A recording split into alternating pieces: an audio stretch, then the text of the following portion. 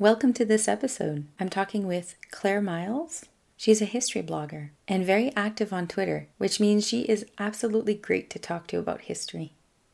As you know, I love talking to students, scholars, academics, amateurs, history bloggers. Their passion for the topic really stands out, and it's so great to learn from them. Also, not all the topics here are Canadian, but I am. I'm Rosie. I'm a francophone from Canada, and this is my podcast. I guess now we delve into some great history, eh?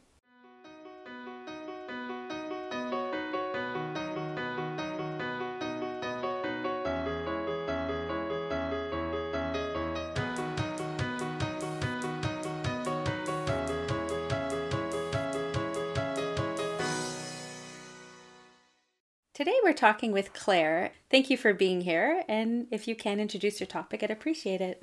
Thank you for having me. Today I'm going to talk about Margaret Haig Thomas, aka Lady Rhondda, and she is without doubt the most prominent Welsh woman of the 20th century. She was a Welsh peeress, an international businesswoman, and an active suffragette. She spent a large portion of her life campaigning for women's right to vote and for women's rights in general, and there really is no other woman in Welsh history like her. Excellent, thank you. Maybe for those who might not be aware of the time period we're discussing, do you mind just giving sort of the grand lines of what was going on in this time? Yes, certainly. So Margaret was born towards the end of the 19th century, and she entered a world that was about to undergo quite a lot of change. So a lot of her life and a lot of the work she did was set against the backdrop of World War One and the social upheaval that came before, during, and after the war. So before the war, you had the suffragettes and the suffragists in the UK campaigning for the right to vote. This sort of activity was put on hold during World War One because obviously there was an international war going on. The war effort took priority, and afterwards, after the war, the life changed in Britain. And the common thread through all of this is for Lady Rhondda is women's rights and the cause of advocating women throughout all this massive social upheaval. So that's kind of an overview of the background of which we kind of find Lady Rhondda in. Excellent, thank you. I guess we can start. So you mentioned she was born just prior to the war. So did you want to start at the beginning and give us a little bit of a taste? We might as well start at the beginning, mightn't we? Yes, so Margaret was born on the 12th of June 1883 in London. So she actually wasn't born in Wales, she was born in London. And that's because her father, who was an industrialist, David Alfred Thomas, he was an MP, a Member of Parliament. So as you can imagine, he spent a lot of his time in London at the Houses of Parliament. So her father was David Alfred Thomas, who was an industrialist. He'd inherited a lot of wealth and a lot of coal mines in South Wales.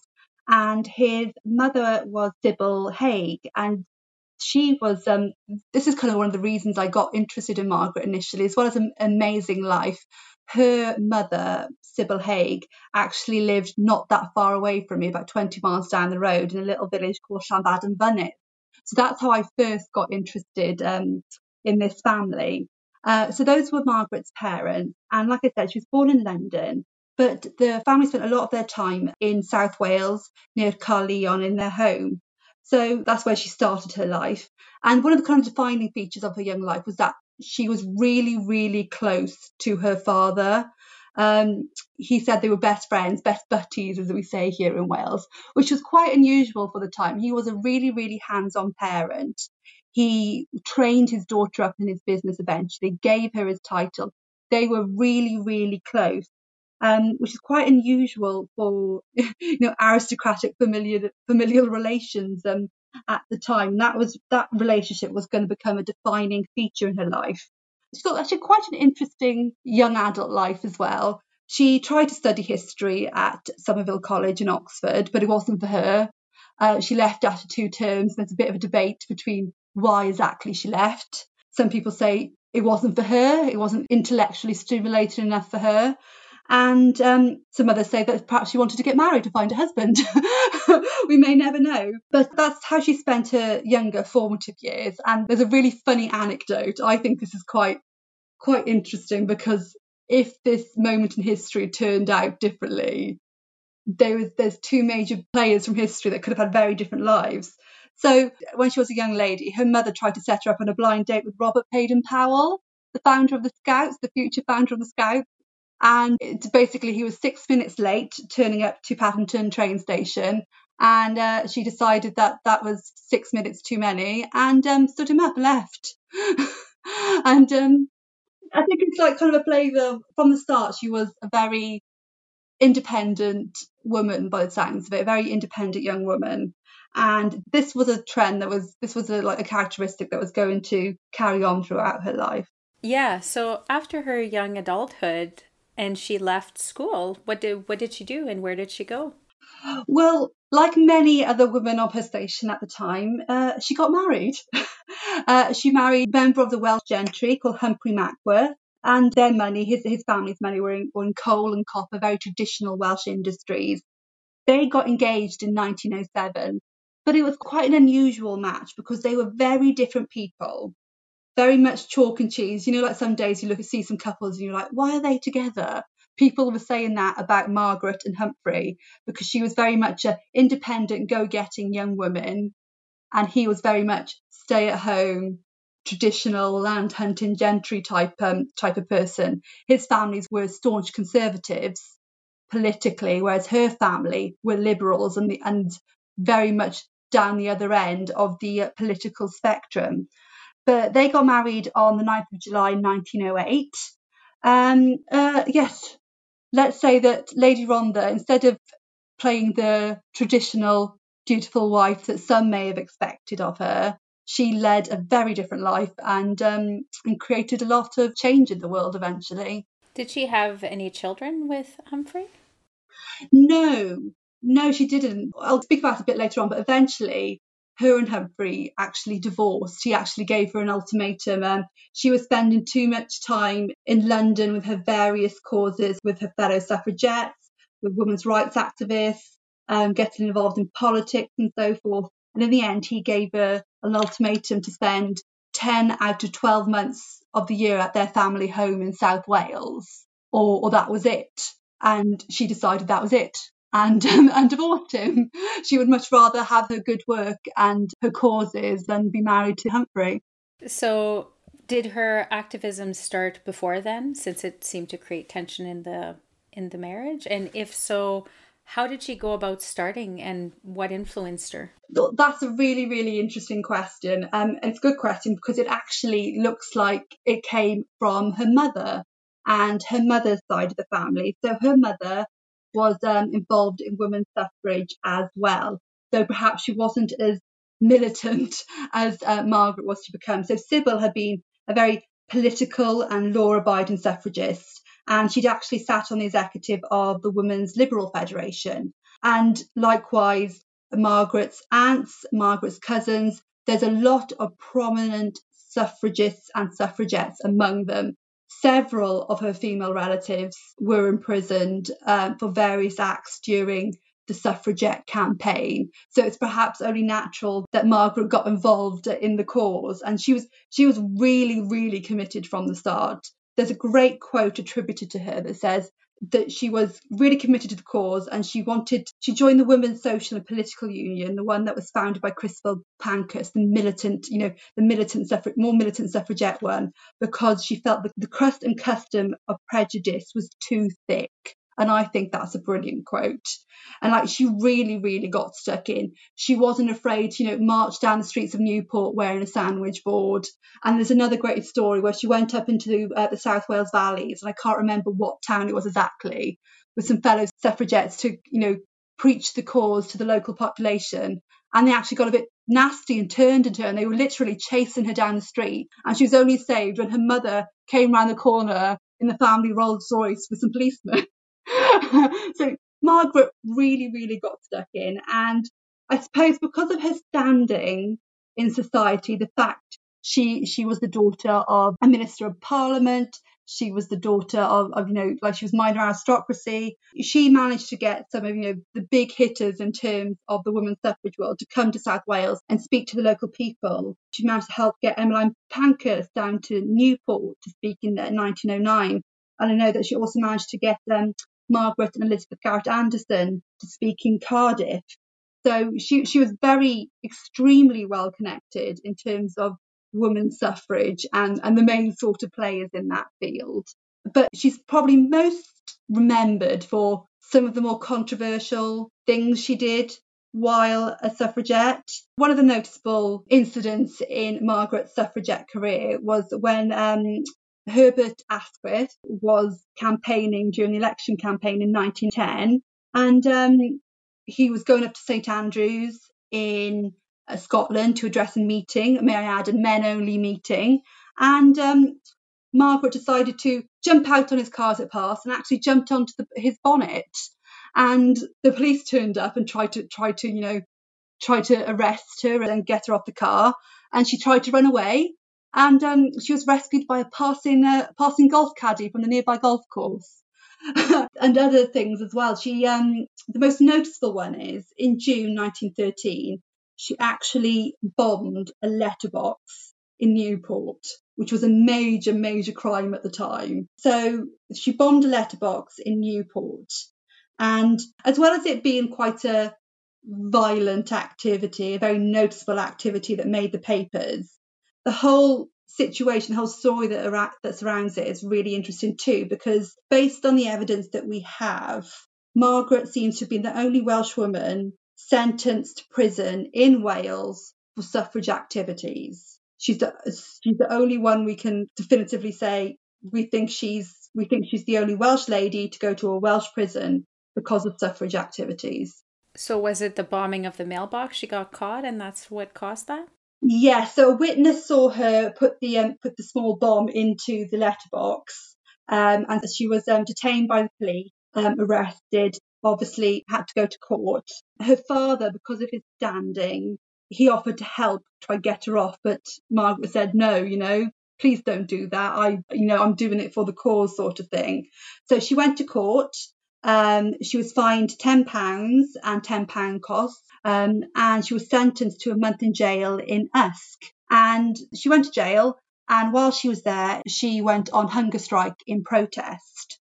But she was released on the 6th day of her term instead of serving the whole month, because that year the government had passed what became known as the Cat and Mouse Act. Basically, suffragettes were going to prison and they were going on hunger strike, and this was creating, the government felt, bad press for them because obviously suffragettes were suffering in prison and the governments were getting flack for it. So the Cat and Mouse Act, as it came to be known, it allowed prisoners to be released on licence on health grounds. So basically, when these ladies went on hunger strike and when it went a bit too far, they used this act to send the ladies home so they wouldn't irretrievably, make themselves ill or even perhaps die. But the caveat was that once they were a bit better, they had to go in and serve the rest of their term, the rest of their prison term. So Margaret got released because of this Cat and Mouse Act. And on the day her licence expired, the day she was supposed to go back into prison, into jail, her fine was mysteriously paid. And it's still not clear to this day who paid that fine, whether it was her husband, whether it was her dad. She did make a comment later on in life that somebody had paid it against her wishes and she wanted to go back to jail. She didn't want to stay out, but stay out she did. So after all this activity with the suffragettes, was that done for her or did she decide to do more? Well, she did a bit more, but we've got to bear in mind that happened in 1913, in the summer of 1913. And in 1914, we've got World War I starting. So that really put a stop on suffrage activity for a lot of people. There was variations in thinking amongst the suffragists about should they continue their campaigning during the war, but a lot of people felt that it was more patriotic to, put things to aside maybe for a little while and concentrate on the war effort. And Margaret actually experiences life-changing event that made her throw herself into the war effort after she got through it. And it was a really, really life-changing event for her. So in May 1915, she left the UK. She went off on a 10-day voyage by ship to New York to join her father, who was working over there. And they often did that. They often went on joint work trips together. But like I said, they were extremely close. And her father, D.A. Thomas, was basically training her up to take over the business. And together on the 1st of May, they decided to come back, decided to leave New York and travel back to the UK on a ship known as the Lusitania. And for people who know this period of history, the Lusitania is a very, very famous ship, but for all the wrong reasons, unfortunately. So what the passengers didn't know was that ship, the Lusitania, was also carrying munitions for war efforts, and it was a potential target for enemy forces. And on the 7th of May at 2:10 in the afternoon, just off the southwest coast of Ireland, the ship was struck by a torpedo fired by a U-boat. And it took about 18 minutes to sink in total, they say. And Margaret didn't get onto a lifeboat. She didn't get clear. Apparently, according to her recollections and her memoirs, she was actually initially started to be sucked down with the ship as it went down. And she was eventually picked up 3 hours later by a rowing boat, by people who come to help. And the people that found Margaret actually thought she was dead when they found her. They transferred her body to a patrol steamer. And eventually somebody realised, oh, this lady's not dead. She's actually just unconscious. And in the meanwhile, her dad and his secretary that would be travelling with them, they'd actually made it to a lifeboat, and they were back on land in Ireland, were thinking that Margaret was dead. But luckily, they were reunited eventually. But as you can imagine, going through that sort of experience, we can't even imagine it nowadays. It was totally and utterly life-changing, in my opinion. The sinking of the Lusitania was a major disaster, and it's also very critical in terms of the history of World War I, because many historians agree that the sinking of the Lusitania, there was a lot of American people on there. There was a lot of children on there, on that ship. The multimillionaire Alfred G. Vanderbilt, the American multimillionaire, he was on there as well. Nearly 1,200 people died, and the sinking of the ship had a huge impact on public opinion in America, very understandably. And it was a major factor in America eventually getting involved in World War I. But yeah, that moment it really changed how people saw Margaret as well. And I have to admire her, because she actually was, after that, she got back on ships and went on sea voyages again, and I wouldn't be able to do that. She was a very, very strong lady. Yeah, it seems as though she did so much in such a short period of time. Yes, and in some ways, the sinking of the Lusitania really made her kind of like a minor celebrity. She was actually like quoted in life jacket manufacturers' adverts and so forth.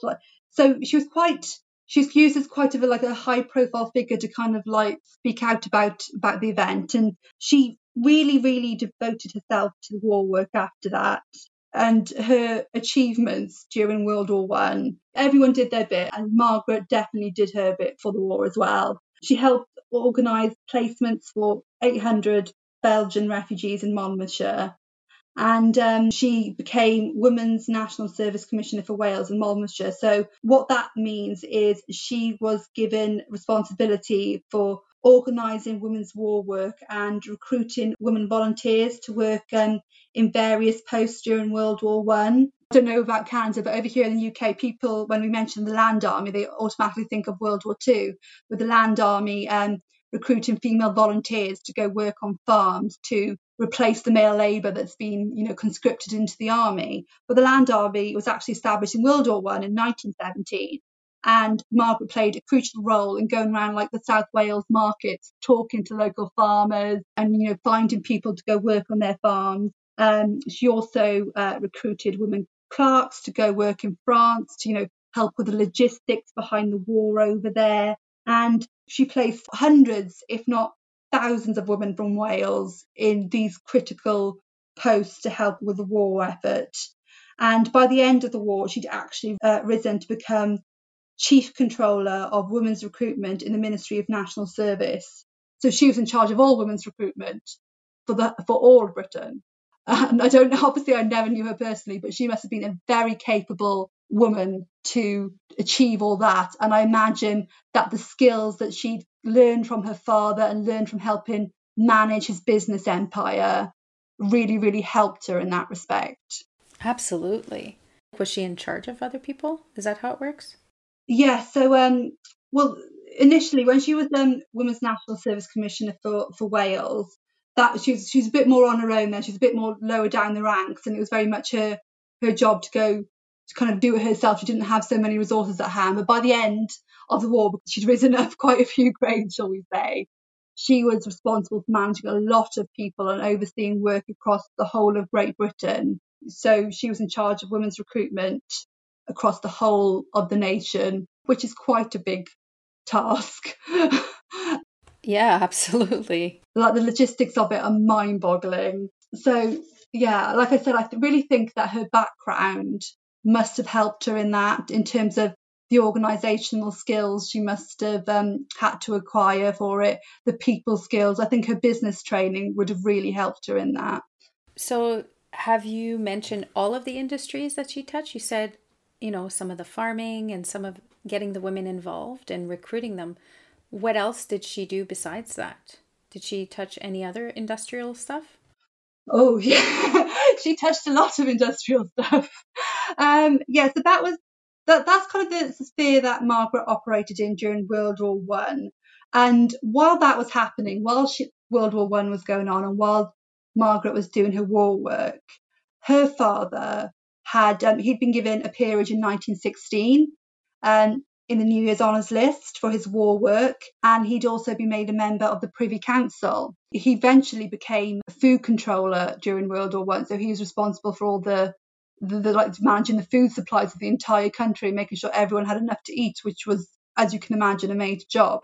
But because he'd entered this high office, this high public office, basically he had to resign his directorships from his businesses. So at the same time as while Margaret was doing her war work, she had to step up and take a leading role in her family business at the very same time. So her father, his main background was the coal industry, and he was a major coal magnate in South Wales. And he's kind of remembered in in that sphere. He managed multiple collieries, and basically he made them work together a bit better, and they didn't compete against each other so much. I must admit, I'm not an expert in coal history and coal industry history, but he's quite a pivotal figure in modernising and making the coal industry more effective. But he had his fingers in a lot of pies, and like I said, Margaret picked up the mantle. And in some ways, she went even further than her father in terms of industry. So by 1919, so 3 years after her father had resigned his directorships, she was sitting on 33 boards and she was chairing 7 of them. She held more directorships than any other woman in the UK in the 1920s. And she was globally recognised as, this amazing international businesswoman. The New York Times in 1927 called her the foremost woman of the British Empire. And what makes it amazing is A, she's doing it while World War One is on. B, she is very much a woman in a man's world as well, especially all these heavy industries like coal and so forth. She was very, very much a woman in a man's world. Like women at this time, women weren't even members of stock exchanges. They couldn't go into gentlemen's clubs, all these places where business were done. But technically, Margaret couldn't go there. But the one thing about World War One is that the absence of men had gone off to war, and many men, unfortunately, didn't come back. This absence of men made others a little bit more accepting of women in business, a little bit more accepting of women filling those holes, if you will. But yeah, she had interests all over the world, in America, in Canada. She owned, or she partially owned, newspapers and journals, including Welsh language publications. She was involved in global shipping companies, insurance. Like, there is not a pie that Margaret did not have her her finger in, if you excuse the expression. She was an amazing businesswoman. I really don't know how she did it all. And to top up all that, in 1926, she became the first, and to this date, the only female president of the Institute of Directors. That is probably one of her crowning achievements in terms of her business life. She was unanimously voted in, and she went back in as president again the next year. She was president for a decade in total of this very prestigious business membership organisation. In terms of being a businesswoman, she was the leading businesswoman of the Western Hemisphere.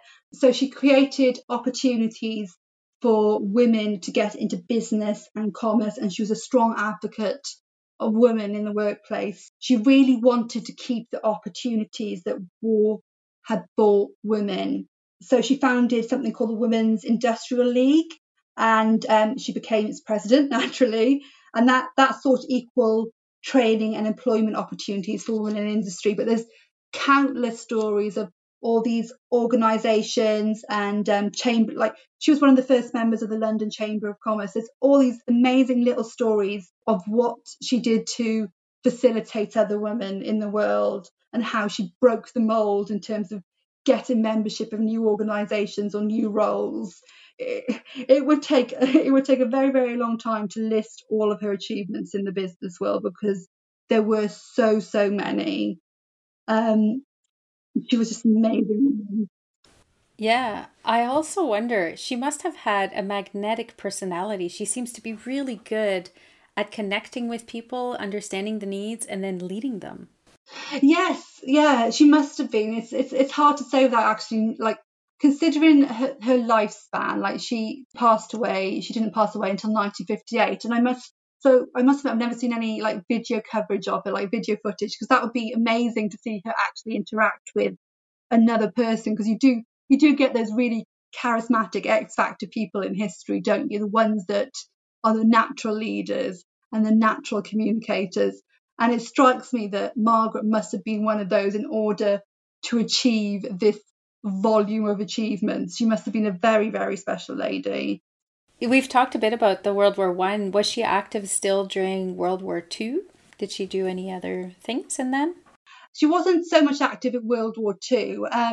After World War One, like I said, she had a business empire, and she started to kind of diversify her interests as well. And she actually picked a bit of a passion project, I think we would call it now.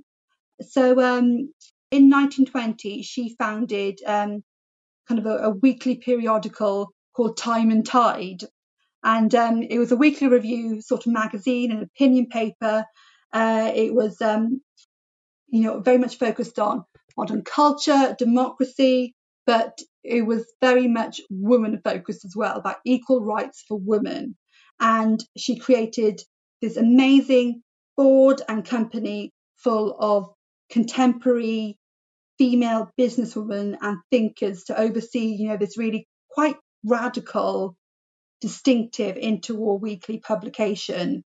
And it was very much, I suppose looking back, it's very much unexpected, because you've got this massive, big international businesswoman dipping her toe into, this really cultural world. It's like very much like a lady of two halves in some respects. So this magazine, it's really interesting. And I believe if there's any listeners based in Britain, I think I want to say the London School of Economics are doing a exhibition on this specific magazine, or on interwar weekly periodicals. It was due for later on this year, but I know that they'll specifically be looking at the influence and the impact of Time and Tide, which was established by Margaret. It covered like the really pressing contemporary issues for women. So really meaty subjects, looking at like, housing quality, illegitimacy, really, really gritty subjects. And they also did loads of book reviews as well. And they had a massive group of what we would now call celebrity supporters. So you had people like T.S. Eliot writing for them, T.S. Eliot who wrote Cats, D.H. Lawrence, George Bernard Shaw, and it was one of the first periodicals in the UK to publish the work of Black writers it really was groundbreaking in that way. And this really was Margaret's passion project. She poured her own money into it to the extent her accountants had to go like, look, Margaret, you are seriously skating close to the line now of being, of going under and being broke, even though you are a Viscountess by this point.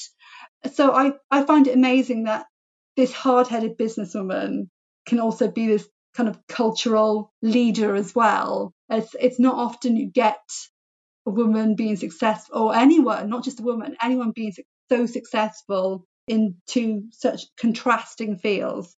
And as I mentioned, I should have mentioned earlier. So unfortunately, Margaret's father passed away in 1918, I think it was. 1918. And basically his job as controller of food during the war, basically he'd worked so hard it basically sent him to an early grave, unfortunately. So Lady Rhondda succeeded to his title in July 1918. And it's interesting to note that she actually got the title in the first place because it wasn't necessarily passed down to female children. It wasn't necessarily the done thing. But when her father was made Viscount Rhondda by the king, he'd specifically asked if he could pass his title on to his daughter Margaret by special attainder. And because the king had a good relationship with the future Viscount Rhondda and respected him, he said, yes, I will make that. I'll make that allowance for you and your daughter. So as well as doing all this, Margaret was now peer of the realm as well. There's definitely not a dull moment in her life. Absolutely. It seems as though her legacy wasn't necessarily children. It seemed as though her legacy was all of these social and cultural changes. Her legacy, in terms of women's rights and putting women first, it is so impressive. Like I've said throughout this, she fought at every opportunity for women to make inroads in some way. But in terms of the world today and the world that people living here in the UK see, probably one of the biggest legacies that she left this modern world is she's basically the main reason why female peeresses now sit in the House of Lords over here. And for anyone that doesn't know, the House of Lords is like our second chamber in the UK, where peers and non-elected, like chosen people, go to comment on legislation and so forth. But for many years, women were not allowed to take their seats in this second chamber in the House of Lords. And as soon as Margaret received her title after her father's death, she said, I'm going to petition the king. I want to receive a writ of summons to Parliament, like other new peers of the realm, like other male peers of the realm, and I want to take my seat in the House of Lords. And given her track record, that probably wasn't surprising to a lot of people. So she petitioned the House of Lords to hear her case, and in March 1922 it brought before a committee, and they decided to grant her the right to receive a writ of summons to sit in the House of Lords. And this was a major deal in the women's rights movement, in the women's rights world. This was a major breakthrough.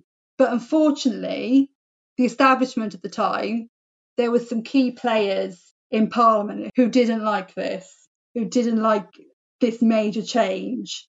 And it's inexcusable, but you can see it from their point of view. Like, the world had changed a lot for men since World War One. And it's, like I said, it's inexcusable, but you could probably see that in their eyes, Margaret was a threat to their traditional male establishment coming so soon as well after, the threat of World War One. And so they made up some rules and said that, actually, you've got to go back to committee for privileges again for reconsideration. But then they enlarged the membership and they put members in it who totally and utterly tore Margaret apart and were totally against her. And they said, well, your male heirs can take up their place in the House of Lords, but you can't. And they rejected the claim. So they did a total and utter U-turn, bent the committee process to their whim, and chucked Margaret's claim back out, basically, which must have been a major kick in the teeth for such strong, independent women. And basically, she spent the rest of her life, the majority of the rest of her life, fighting for that right to sit as a peer in the House of Lords. I can't imagine how she must have felt about it. So it didn't happen until 1958. The Life Peerages Act of 1958 finally gave provision for women to be created lords on the same terms as men. So, as I said, Margaret spent the majority of her life fighting to take her place as an hereditary peer in the House of Lords, which you can't imagine what it would have been like for a woman like Margaret. And it did eventually happen, but it didn't even materialise until after Margaret had unfortunately passed away. So in 1958, they created something called the Life Peerages Act, and this finally gave provision for women to be created lords on the same terms as men. However, there was a bit of a difference here. Margaret was an hereditary peer. She'd inherited her title from her father, and that supposedly gave her the right to sit in the House of Lords. This new Life Peerages Act only gave that right to newly created peers, so not hereditary peers, newly created peers as created by the government of the day and so forth. So there was a bit of a difference there about the type of female peers that could sit in the House of Lords. So this new bill, this Life Peerages Act, this was given royal assent in April 1958, allowing these new created female peers to sit in the House of Lords. Margaret died 3 months later, and towards the end of July 1958. And then the public announcement about these new female life peers that could go sit in the House of Lords, these 4 new female life peers, was literally made the day before her funeral. That's terrible. I know. She knew the act had been passed. She knew it didn't affect her because she was an hereditary peer. But I'm guessing, given her track record, she would have celebrated the fact that it was a victory. You know, those women, despite whatever type of peerage they had in the House of Lords, I'm pretty confident she would have been a supporter of that. But hereditary peeresses, so a peeress like Margaret was, she was only given, these type of peerages were only given the right to sit in the House of Lords by their own hereditary right. That wasn't given until 1963. So that's another 5 years later in the Peerages Act. And it's not a coincidence that at that time Britain was trying to sign up to the UN Convention on the Political Rights of Women. And the fact that hereditary peeresses couldn't sit in the House of Lords was a bit of a stumbling block to them signing up to this UN convention. And so that's what prompted them to finally do something about it, which is a bit of a bad reasoning. But Yeah. I still feel, though, as though Margaret really got everything started. I mean, just her application and her saying she had a right to do so, she must have really been that catalyst that sort of led the right way. she did not let it drop. She spent her life fighting for it, and she campaigned 40 years, nearly 40 years to get what was due to her. But it's really nice to know that her portrait now hangs in the middle of the Peers' dining room in the Houses of Parliament over here. And it's surrounded by portraits of the former Lord Chancellors and other great and good. And it's like, so her portrait hangs in the dining room of the Houses of Parliament, in the House of Lords, the Houses of Parliament, and she's centre stage. And I'm like, it's some sort of recognition, a belated recognition that, you know, she did make that difference and she was entitled to that seat, even though the men at the time said no. And I really kind of like the fact that, you know, she's there now, keeping an eye on them, making sure they're doing what they should be. Yeah, absolutely. Yeah. And I'm happy that she did get recognition, even if it's posthumously. Yes, and it's interesting because whenever I talk about this wonderful lady, there's not many people that know that much about her. She's really underappreciated and under-recognised, despite all the amazing achievements of the life and the fact she really devoted her life to both public service and the cause of women and women's rights. It's interesting to think about why she's not recognised and why isn't she as famous as, you know, the other suffragettes, as as other female political figures. And I must admit, I've got some reasons in the back of my head. I can't quite explain it why she has been overlooked after giving her whole life for really noble causes. Absolutely. Well, I guess that's a good end point for her life story. So you had shared a fun fact with me when I had questioned you at first, and I'd love it if you could actually share that story with everybody.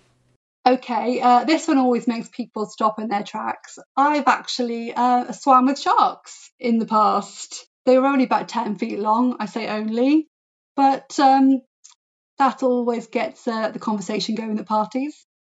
Yeah. How did you come to swimming with sharks? I was on holiday in Mexico, and yeah, that's where I swam with them. And I managed to fit a lot into that holiday. I swam with sharks, I swam with, turtles, the giant sea turtles, and I did stingrays as well. So yeah, I really threw myself into that Mexico holiday. Yeah, you definitely got your money's worth for sure. And I like to ask this question. If you had a time machine and you could go somewhere, and of course the sanitary conditions are good, is there somebody, it can be Lady Rhonda, but it doesn't have to be, somebody, some event, or something in that line, and who and where and what would it be? Oh, I know this is probably a really unentertaining answer for your listeners, but I never got to meet either of my grandfathers. They both passed away before I was born, and I've always, just wondered what they were like and what their personalities were like and what they were like as people. So I would go back to before I was born, a good couple of years before I was born. So, because my mother's father passed away when she was 14. So that would have been I'm trying to do my maths now. That would have probably been the early 70s. So, yeah, probably I'd go back to the early 70s so I could meet both of my grandfathers and see what they were like as men. That's incredible. Yeah, I didn't know my grandparents either. They passed away before I was born also. I understand. It'd be great to hear the stories and to understand more about your own family and culture. That's a great answer. I meet so many people who go, like older people, remember, I remember your granddad, he was XYZ, he was a lovely person, he was like this. And I'm like, I'd love to, if the technology existed, if the time machine existed, I'd love to find that out for myself. Yeah, absolutely. Absolutely. I think many of us would love to meet our ancestors at some point. Yeah. Well, I guess I can say thank you. I mean, this was very informative and very fascinating. She is definitely underappreciated. And I think and I hope that somebody's going to get interested and perhaps maybe just research a little more on Lady Rhonda's life and understand, what kind of contribution she has made in history. So thank you very much for sharing this with us. No, you're welcome. And I'd say if there's anyone out there listening, this lady deserves a film about her life. I mean, she survived a torpedo. What more do I have to say, really? The special effects team could have a lot of fun with that, yes. So thank you so much for being here. I really appreciate it. No, thank you for inviting me.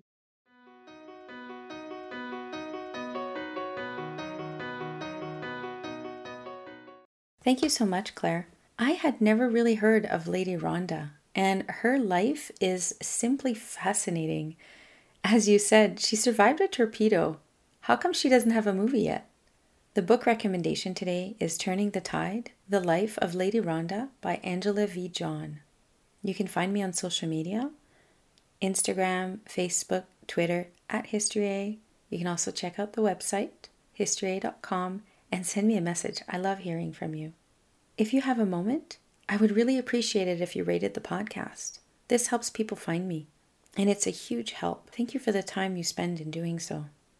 I also want to thank my husband Jamie and our brood of kids, our family, our friends, all the great teachers I've had. Without you, I would definitely not be adventuring through history. Un grand merci.